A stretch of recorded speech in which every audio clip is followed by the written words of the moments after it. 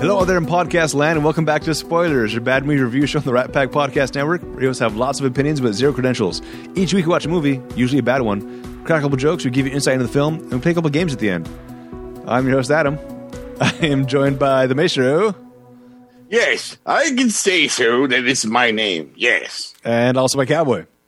The schnozberries taste like schnozberries. Very good. We are watching a Christmas movie because Christmas is right around the corner. So, last year, I think it was last year, that we did the Christmas Chronicles Part 1, and this one is Part 2. Hey. Part deal. Yes, Part deal. This is directed by Chris Columbus. It stars Kurt Russell, Goldie Hawn, Darby Camp, Julian He's Dennison. still alive? Who is? Kurt, what? Chris Columbus. Yeah, Chris, not Christopher. Well, he just shortened it. It's 2020, dude. Come on. Yeah, now he's a vampire. It also stars Julian Dennison, which you may know from the Deadpool movies. Deadpool 2, to be exact. He was the big fat guy. The big no. Yes. He's the chubby He was kid. the kid. He was the chubby kid. He's the chubby kid that used his prison wallet for toothbrushes that were in the sharpened. orange jumpsuit. Yeah. It also stars Jazir Bruno. Here's the synopsis, and then we'll get into our thoughts of the movie. Kate Pierce, now a cynical teen, is unexpectedly reunited with Santa Claus when a mysterious troublemaker threatens to cancel Christmas forever. That last part's not part of the description.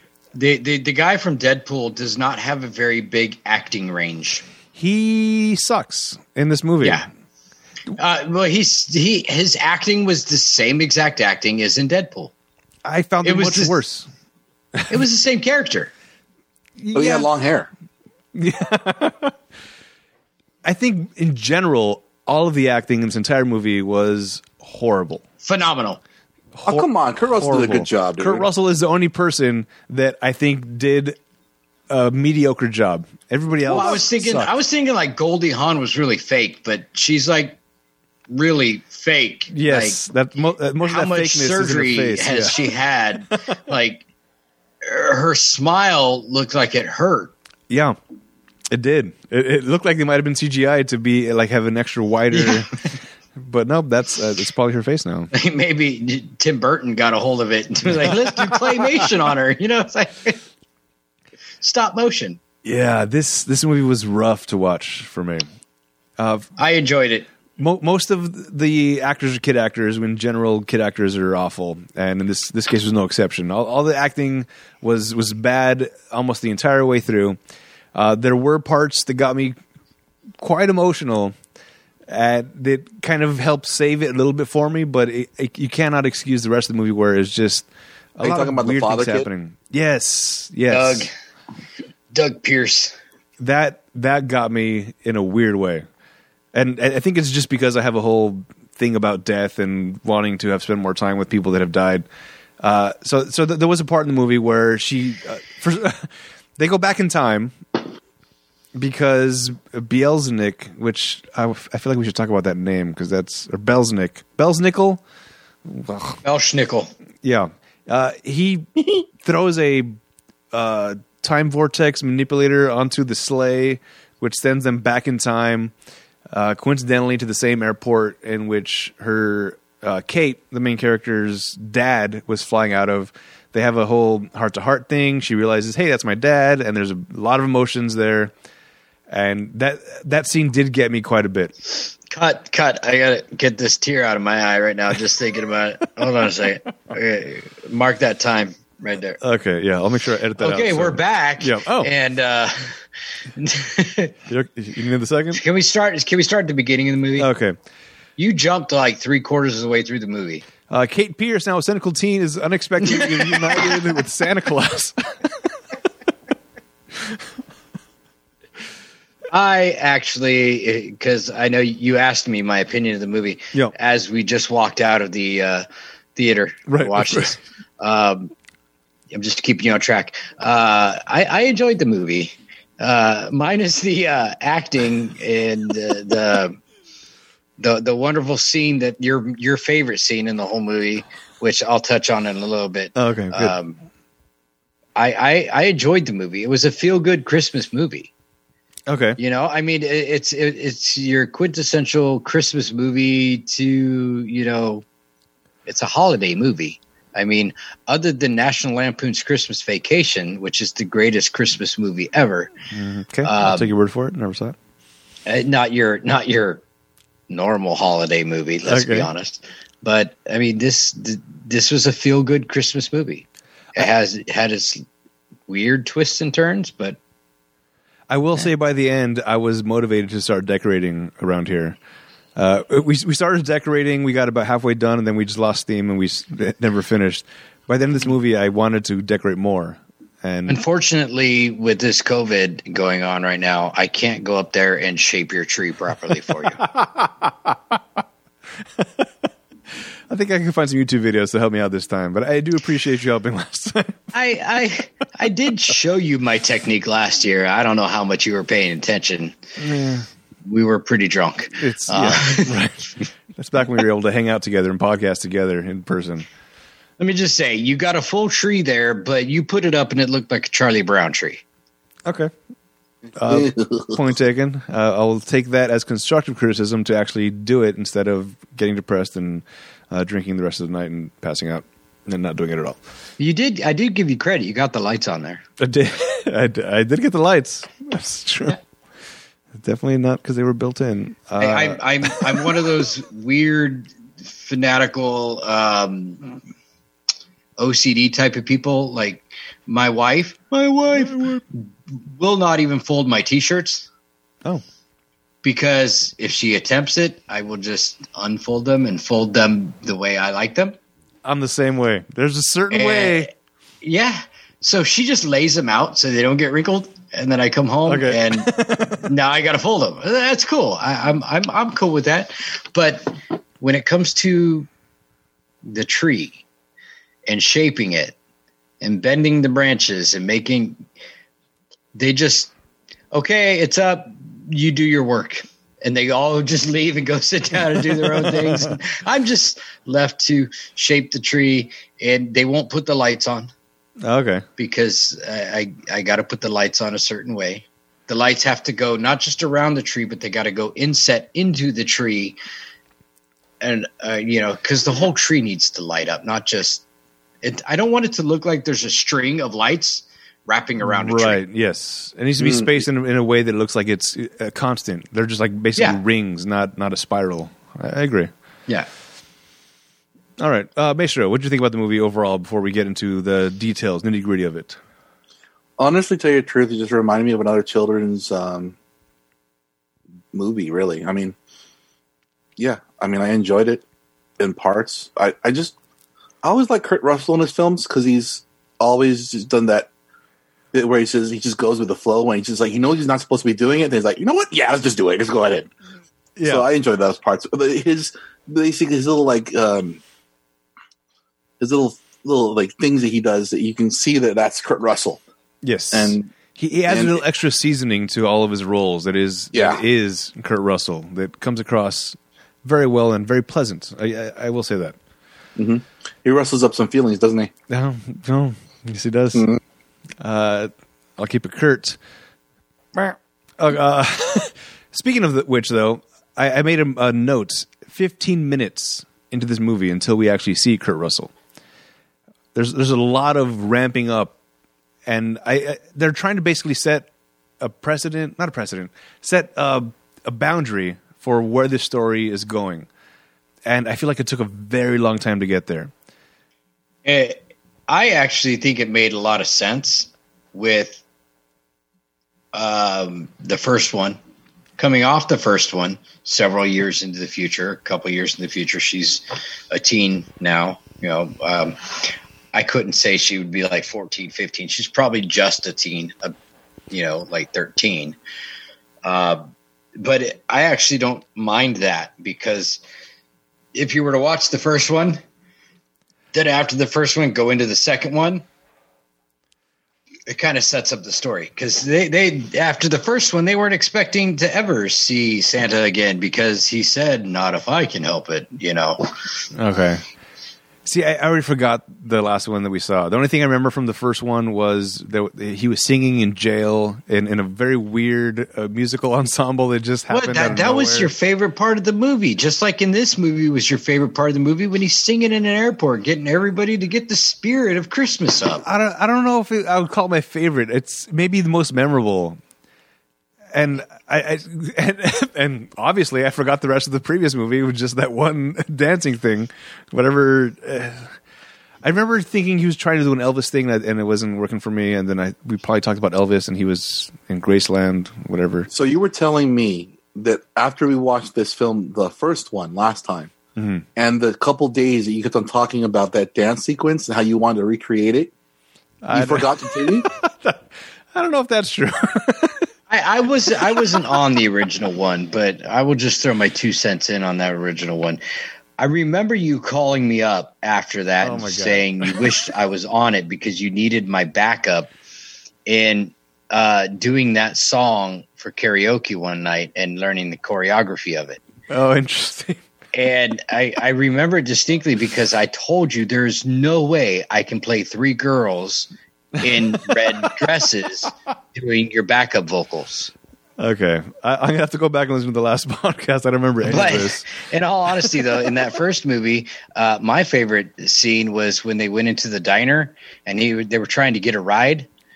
And he started calling people out by names. Oh, yeah, how's ever this going? You know, and they're like, who the hell is this fucking crazy guy? How does he know my name? How does he know what I want for Christmas?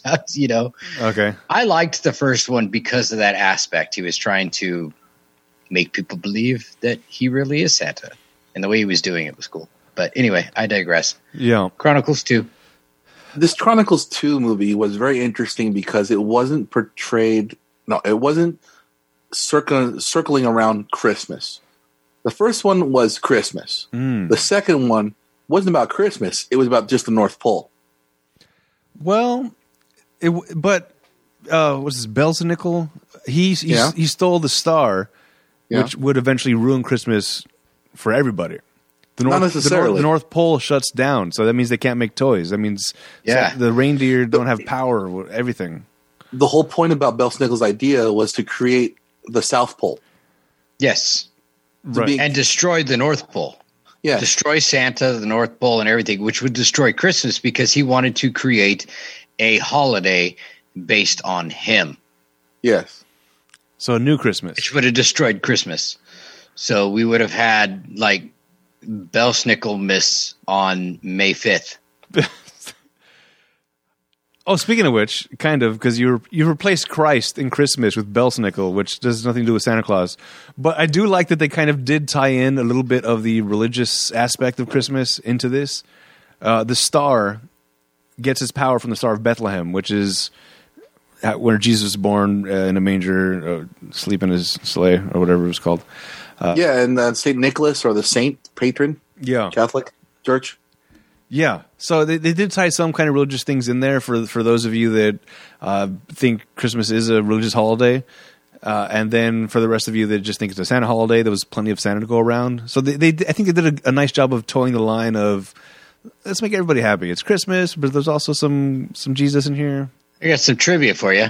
Oh, okay. Oh, no. Which company first put Santa in a red and white suit? Coca-Cola. It was never in a red and white suit. He was in a green suit. Pepsi. No. You said the first company to put Santa in a red and white suit. I know, but before Coca-Cola put him in a red and white suit and he became the red and white suit Santa Claus, yes, he always wore green. Yeah. Okay, so who was the first company? Coca-Cola. It was Coca-Cola. No, I'm saying he was in green. They were the first company who put him in a red and white suit. You had it right, but I'm just saying people don't know that. People don't know that Santa. They think Santa always wore a red and white suit because of the stupid stories, Rudolph the Red-Nosed Reindeer and Frosty the Snowman and all this stuff with Santa Claus. Oh, Santa Claus, you know, Santa Claus is coming to town. Showed him, he became in a red and white suit because of the Kringles, you know.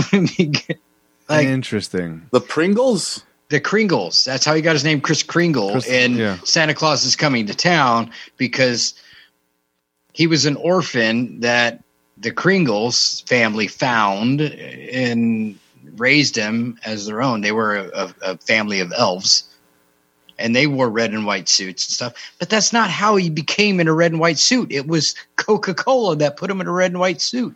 Interesting. Yeah, because it matched the brand. You know what? There was something I found in trivia that I left out, but now I'm going to mention it because you brought this up. An elf tells Santa, enjoy, after he gives him a Rick Cola. Enjoy is written on most Coca-Cola drinking glasses. So I remember a Rick Cola in the movie, but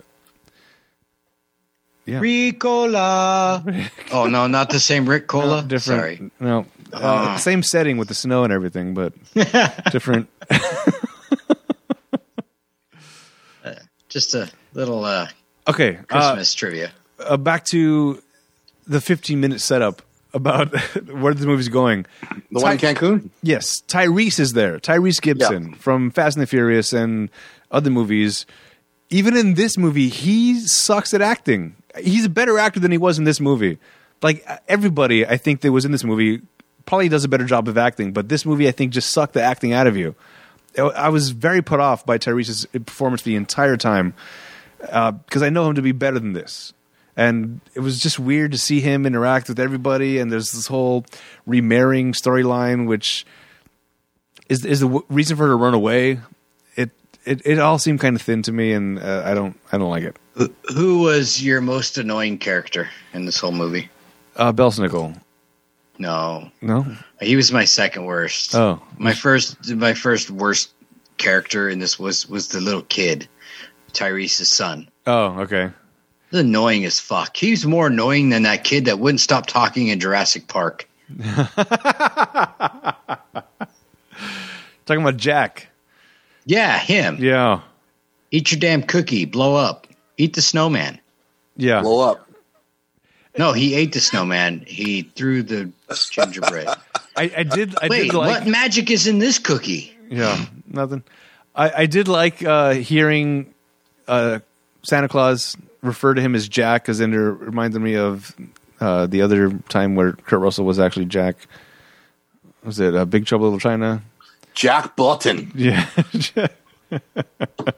My old friend Jack used to say, or something. When you pay your dues, Jack?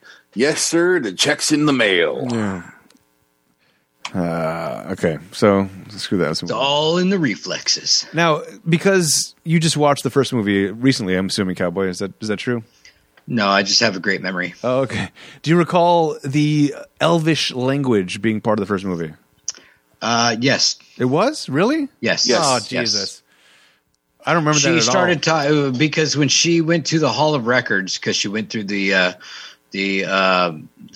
sack of presents and to go get the elves, that's where she picked up on the Elvish language. Once she came back, she was able to speak Elvish. Jesus. That's how forgettable the first movie was for me. I forgot Elvish was even a part of it, and now I saw it this time, and I was, Elvish? Really? And why do the reindeers speak Elvish? Are they trained? Maybe they're trained by the elves? Yes, they are. Yeah. Okay. Whatever. I kind of find it funny how. Never mind.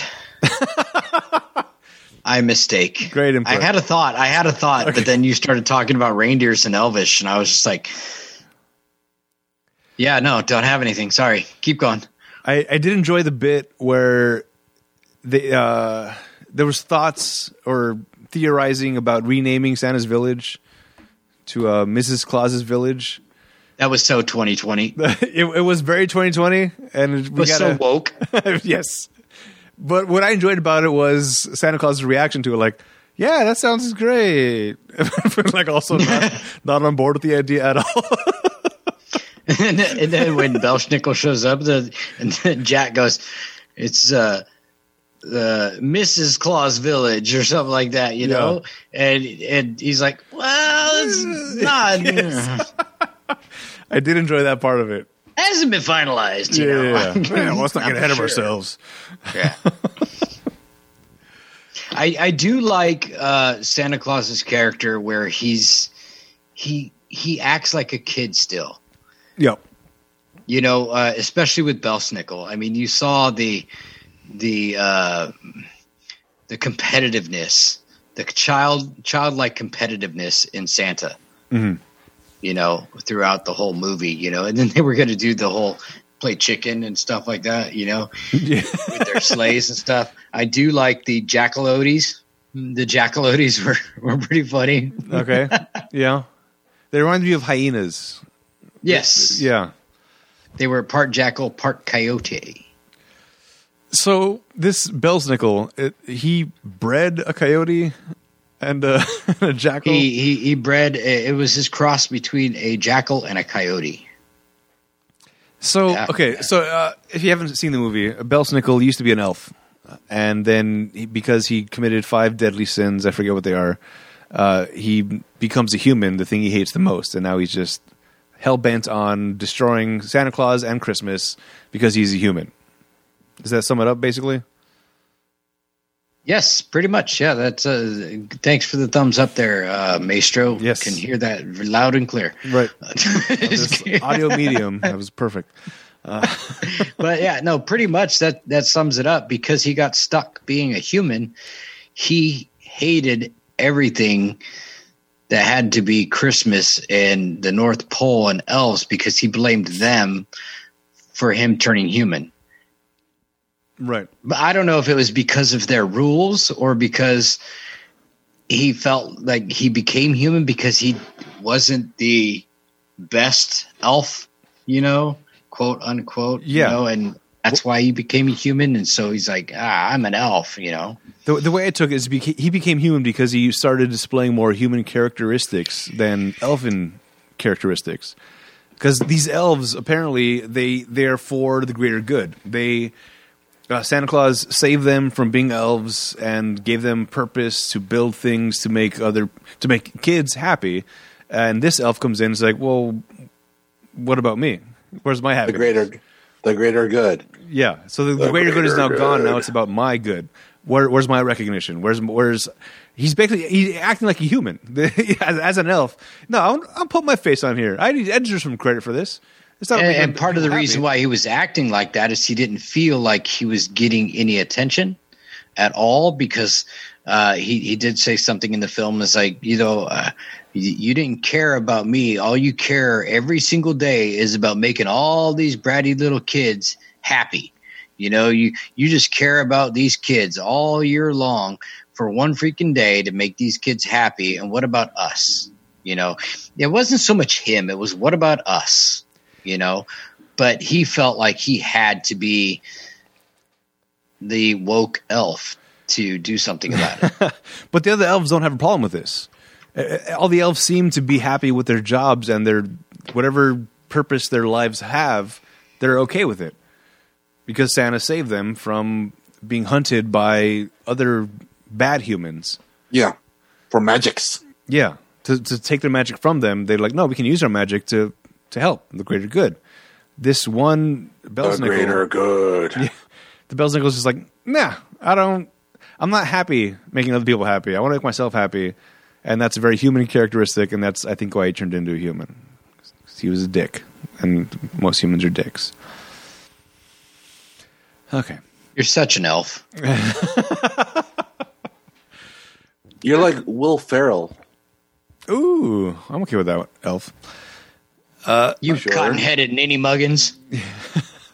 Santa! What's your favorite color? I love you. I love you. I love you. I know him. All right. Santa says the best way to spread holiday cheer is singing loud for all to hear. Yeah. All right. So the plan is for. Oh, not that movie? No, we're doing a different movie. Oh, okay. Belsnickel's plan is to steal the star because that is a source of power for all of North Pole to use it as his own power for the South Pole. And he has this Yule cat, which apparently is just a bad cat. It looks like a snow leopard, but like on steroids. Yes, agreed. So he want one. He steals the star, and then runs away with it on his own sled, which he Jimmy rigged himself.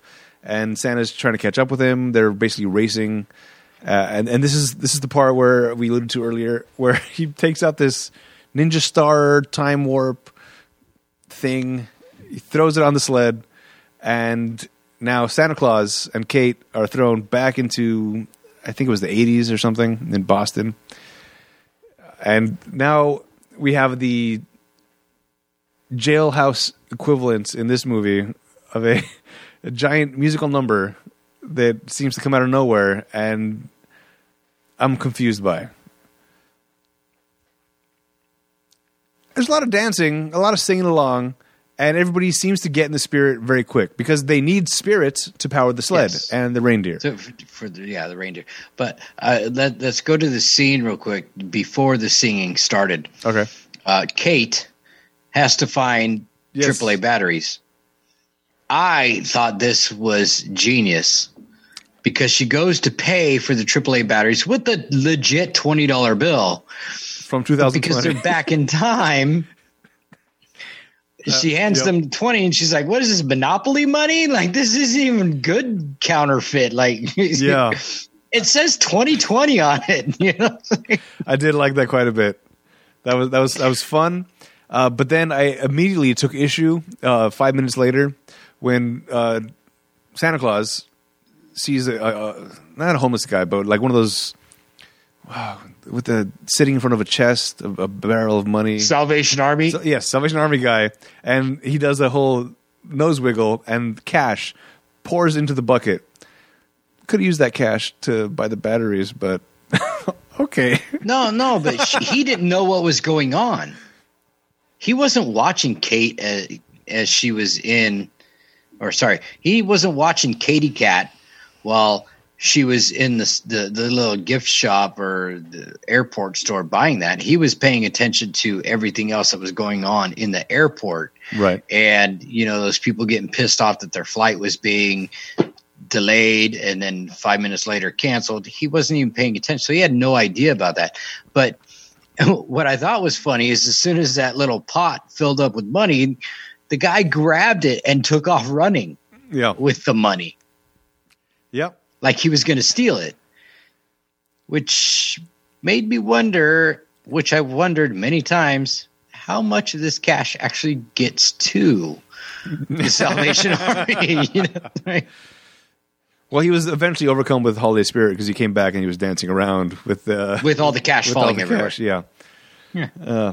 But I guess the question that I have then is when he sends Kate, hey, go get some batteries, how does he expect her to get batteries?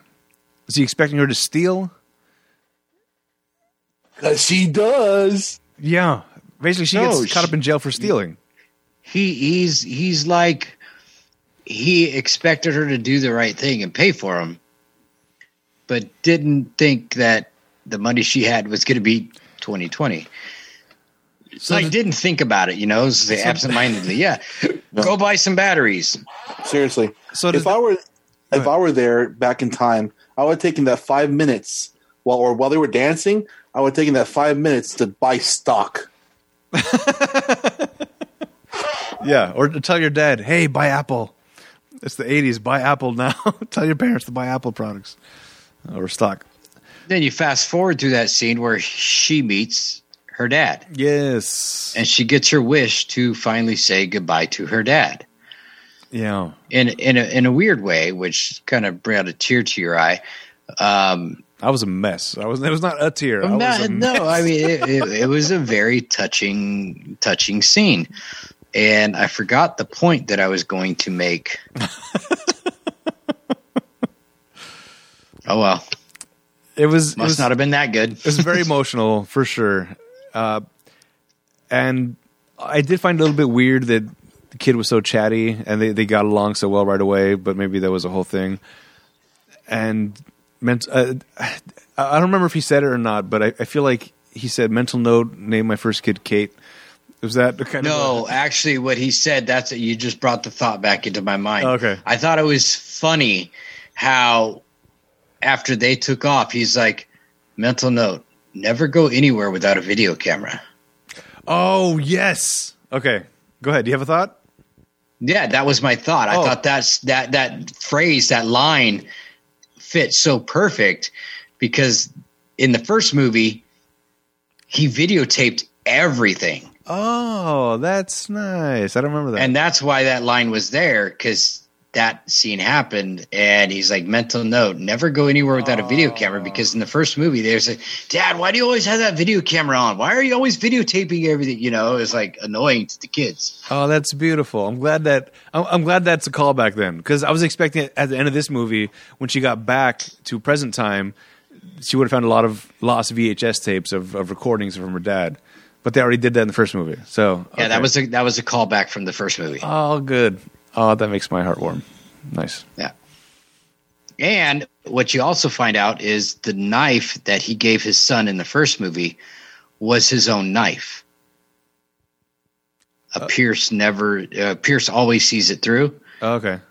It was his knife that he passed down to his son. All right. Very nice.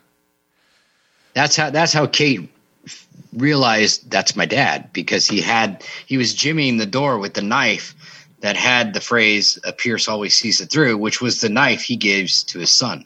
Okay. In the first movie. Wow. I really should have watched the first one before watching the second. Sorry. That's fine. So because of this movie has warmed your heart the way it's supposed to for every movie. Yeah. Okay, so while this is happening in the 80s, now, back at the North Pole, we have Cowboy's least favorite character talking to the most plastic surgeon character. We need to get a certain kind of root. I forget what the root was called, but it was...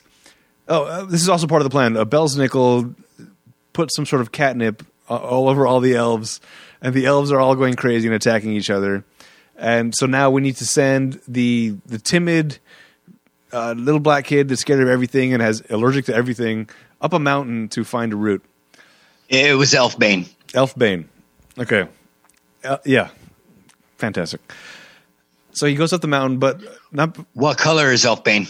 Red. Blue. Is it blue? It looked red when he pulled it off the mountain. No. That's not Elfbane. That's the root.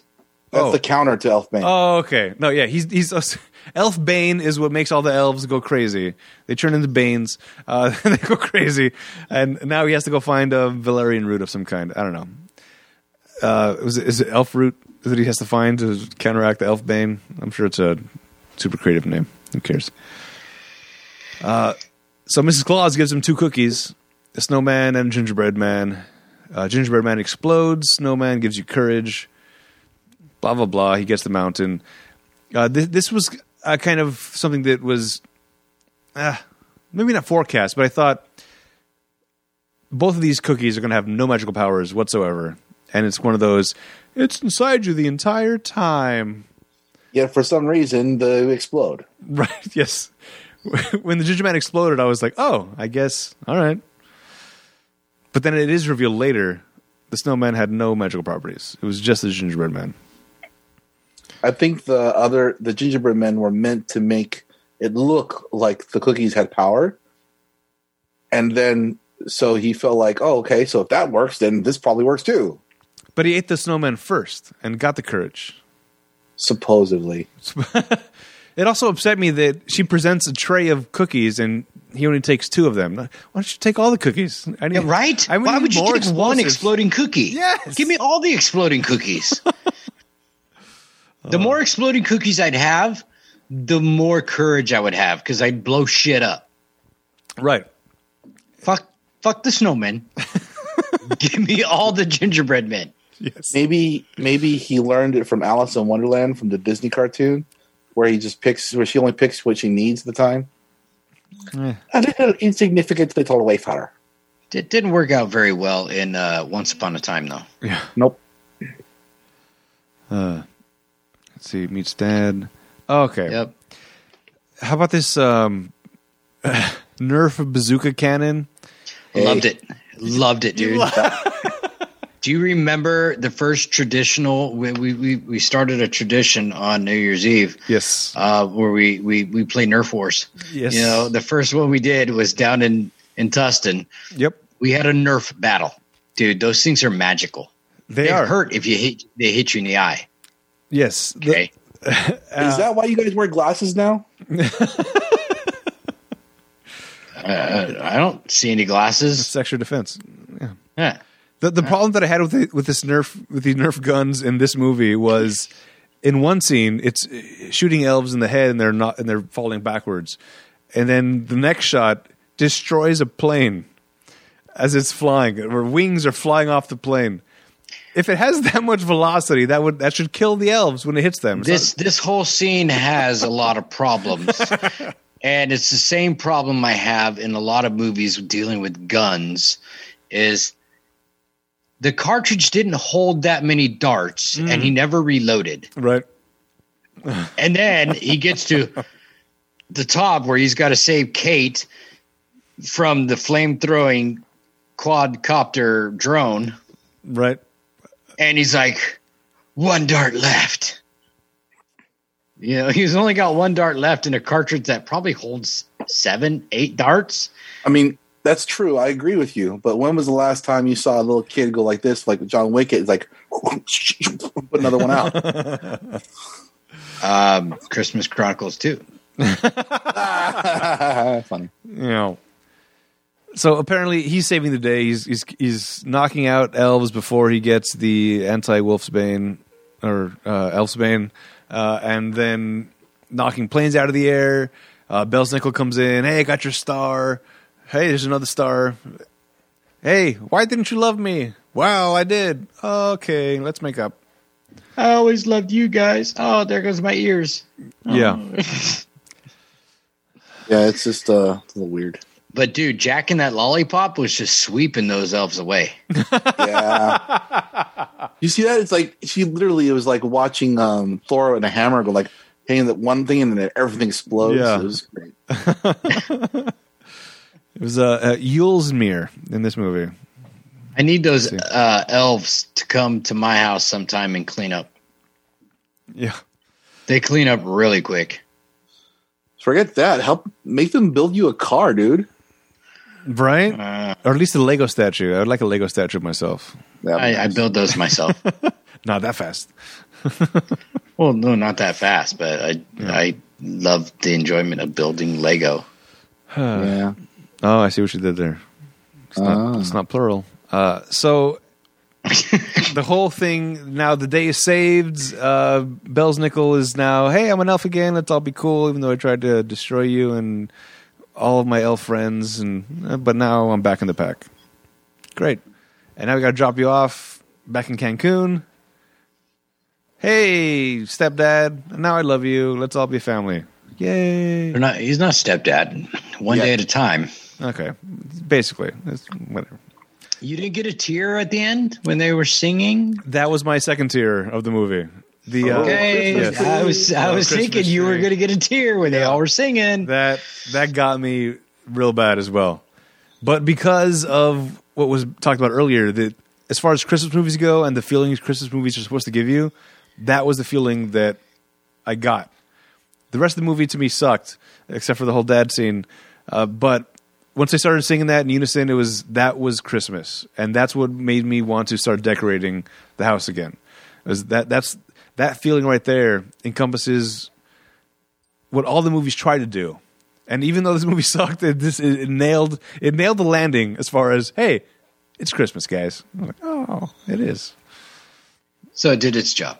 Yeah, it did. It took a long time to get there, but it did. By the end of the movie, I was less upset about how it sucked, and I was just like, Christmas. So how much decorating did you get done? I didn't get any decorating done. I fell asleep. I don't see any in your living room there. Yeah, well, this living room needs some work. All right. Anything else you guys want to talk about? Any of the parts? No. I did find it weird that there was a part where Belsnickel was hacking Santa Claus's sled, and because he was hacking the sled itself, the reindeer slowed down. That was kind of weird. The sled isn't what's causing acceleration. Whatever. I don't know if I don't know if they touched on it, but the sled and the reindeer are powered by Christmas spirit. So the hack was a Christmas suck. Well, I don't know if it was the sled powers the flight. The reindeer power the propulsion and the direction and stuff like that. I'm not sure, but it's all powered by Christmas spirit. So when the Christmas spirit went down and they were flying for so long, that's why the reindeer got tired, because they were fatigued because there wasn't a lot of Christmas spirit. So they were working extra hard to go that far, to fly for that long. All right. I did like when they landed, all the reindeer kind of just went and laid down. Yeah. And kind of. They just fought very hard to stay afloat as long as they could. Yeah. All right. Well, those are our opinions of the movies. But like I said at the top of the show, we have lots of opinions, but zero credentials. Now we're going to hear from people who actually have credentials, the critics and the audience. I'm going to give you some reviews. This is going to help us in the Rotten Tomatoes game we're about to play after this. I'm going to have you guys guess the Rotten Tomatoes score from the top critics and the audience. If you're not familiar with the scoring system for Rotten Tomatoes, it's an average score between 0 to 100 amongst critics and the audience. 0 to 59 is rotten. 60 to 84 is fresh. 85 and up is certified fresh. So let's get some reviews first so you guys can better hedge your guesses. Let's start with good reviews from the top critics. David Ehrlich from IndieWire. The Christmas Chronicles 2. So typical of holiday fare in the streaming era. Is more convincing as a reindeer. What? Oh, as a reminder that we're sometimes justified in lamenting what we've lost. Interesting. Peter Travers from ABC News. So what if this holiday sequel plays like a mashup of random story threads? Thanks to Kurt Russell and Goldie Hawn, Santa and the Misses have never been this cool. All right, bad reviews. Wait a second. Oh, I did something wrong here. That first review was a bad review. I pasted it in the good reviews section. All right, Robbie Cullen from the Daily Telegraph. Russell and Hahn do their best to power through, but after almost 2 increasingly stilted hours of this stuff, which is far too long for a film of this type, the couple's kindly twinkles look a little strained. Jesus Christ. All right, this is a mess. You guys want to guess the ranking for the critics based on those? After those, I have no idea what to choose. Yeah. I guessed, and I put my score up as my name. Okay. Oh, all right. Okay. Cowboy's got his guess in as 56. Mesha, what do you think your... That was before your debacle of the reading of the words. Yeah. There's a copy and paste error, but let's move on. Mesha says 40. Now, of no fault of your own, this is probably my fault. You guys are both pretty far off. The tomato meter has this movie as fresh at 71%. Whoopsie. Okay. All right. Let's just move on. I just want to get through this movie as fast as possible. Let's do bad reviews from the audience now. This is from Raju Adrian. What happened with the movie? The first movie is still awesome. The second one looks so fake that it hurts. Bad dialogue, bad acting, even though they are the same actors. Bad everything. All right, another one from, I want to say it's Kiera. It looks like Sierra, but it starts with a K. Kiera C. Where do I even start?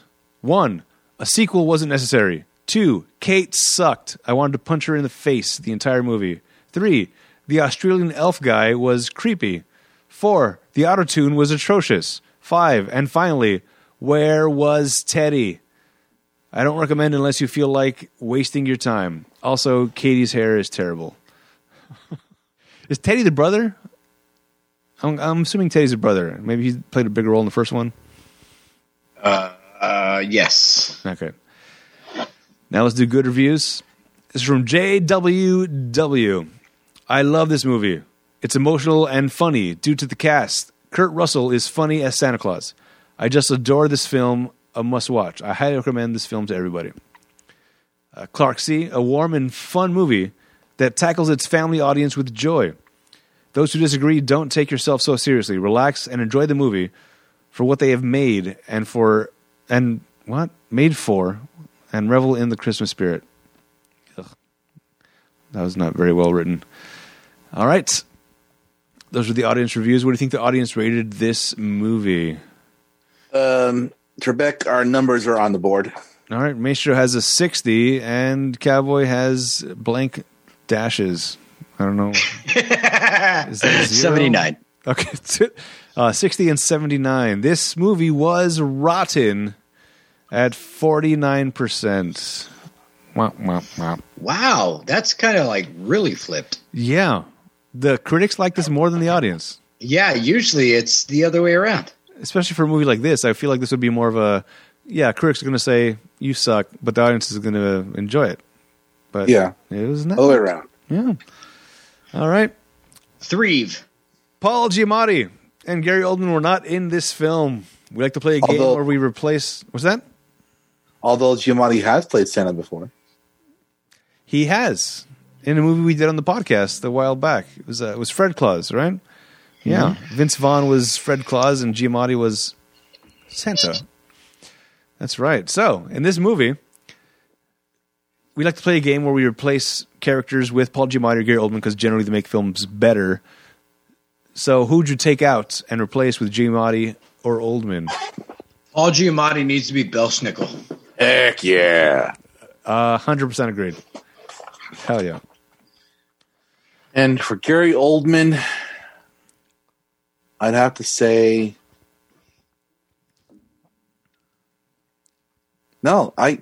Wow. No place? Mrs. Claus? I would like to see that. I would like to see that. Yes, I would like to see that. I'd like to see Gary Oldman as the head elf. Okay. Oh, the one that they went to get the second Bethlehem? He could be Belsnickel's elf. Oh? Okay. I want him as Team Tyrese. them up together. Yeah, I want to take Tyrese out because he didn't do a good job in this movie. So he could be the love interest of the mom. Yeah. Yeah, I would like to see Gary Oldman sitting there singing Christmas carols on a beach. There you go. Or, better yet, have Gary Oldman be the cop that gets Kate for the AAA batteries. So not only does he play the bad guy for the bad cop, he also plays in the musical. Yeah, and the dancing around. Very good. All right. Let's do trivia now. This is part of the show where I give you guys little bits of facts or information you may not know about the film. The elves speak Elvish. What? The Elvish language heard in the Christmas Chronicles 2 and the original 2018 film were both created by language consultant David J. Peterson. So it's a made-up language by Peterson. Yeah, apparently. This is going to be a long one. At 42 minutes, 10 seconds, while Santa and Mrs. Claus sleep by the fireside, the TV is playing It's a Wonderful Life with Elvish language dub. This is a trademark of director Christopher Columbus. Oh, I guess this is his full name. In Home Alone from 1990, the McAllister family watched the film in a French dub while in Paris. In Home Alone 2, Lost in New York, the McAllister family once again watches the film, this time with Spanish dubs in Florida. In Gremlins in 1984, which Columbus wrote, the Peltzer family watched the film on TV. Is that the reason why everyone watches The Wonderful Life now? No, it's a very famous Christmas movie. Okay. Yeah. Every time I hear a bell, an angel gets its wing. Yay.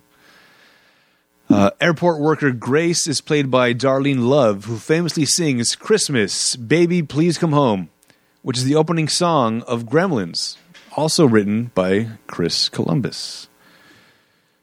Jola, the Yule Cat, takes inspiration from the Icelandic folklore. In Iceland, there are 13 Santas called the Yule Lads, who used to be a mischievous bunch, but in the present day, they give gifts to children in the 13 days leading up to Christmas. And that goes on, who cares? During the golf cart shuttle ride, Belsnickel says he ran away from his family a few years ago when he was about Kate's age.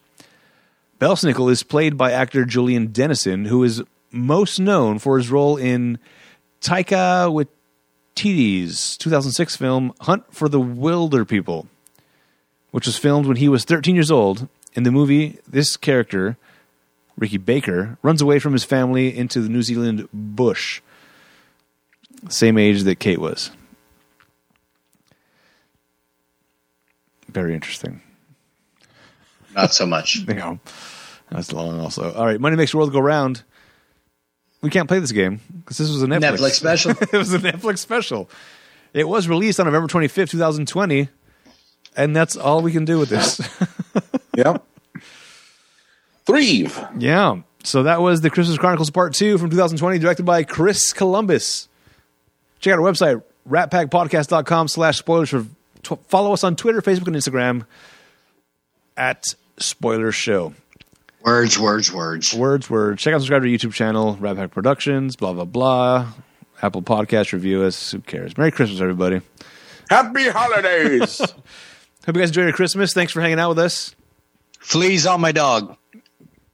What? I don't know what that means. There's fleas on my dog. Oh, okay. That's not good. There's fleas on my dog. I gave her a bath, but they won't come off. You gotta go to the veterinarian. What is happening? That's what I'm talking about. I don't know what that is. Nobody knows that song. It's like a very famous Christmas song, isn't it? Oh, Phil. Oh, God damn it. Oh, no. That took way too long for me to get. Wow, it's late. Look at the time. Yeah. All right.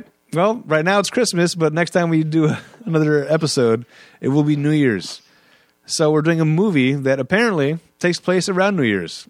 Oh? We'll find out together what that is all about. Whoa. It's from 200 cigarettes? It's from 2005. We did that last year, I think. I know. Or the year before. This is from 2005. And this has a pop...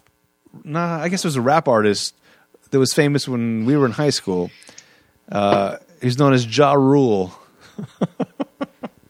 He has a small role in this movie, but the movie is Assault on Precinct 13. Nice. From 2005. Nice. Should be interesting. All right. I don't recall if I've seen this, but let's find out next week. Together. I've never heard of it. This is actually a remake. Apparently there was an Assault on Precinct 13 from like the 50s. Yes. I almost did that one. Are they going to redo it? Are they going to redo it after 2020? Maybe. I'm sure there was a Precinct 13 that was burnt down in someplace in the United States during 2020. Or maybe there was 13 precincts that got burnt down. Hey, there we go. It's going to be Assault on 13 precincts. Hot man. For the record, I almost decided to do Poseidon Adventure because that also happens on New Year's. Which one? The Kurt Russell one, but I refused because it was Kurt Russell. Not the original? I almost did that one because it has Gene Hackman as well and also a well-known name. But I thought, too old. Let's move on. So, Assault on Precinct 13 from 2005 for next week. All right, guys. Thanks for hanging out. Thanks for listening, hanging out, and listening, and also for listening and hanging out. Until next time, I'm Adam. And there's Cowboy. And there's Maestro. Bye. And I remember. Hold on. Don't you remember that one commercial where they had those like Hershey Kisses that were like jingling, like the Jingle Bells song? Yeah. Carol of the Bells. Yeah. I feel like we got to do that, like they did with the Hanes commercial too. Oh, okay. We'll do it right after this. Okay. Bye. Bye.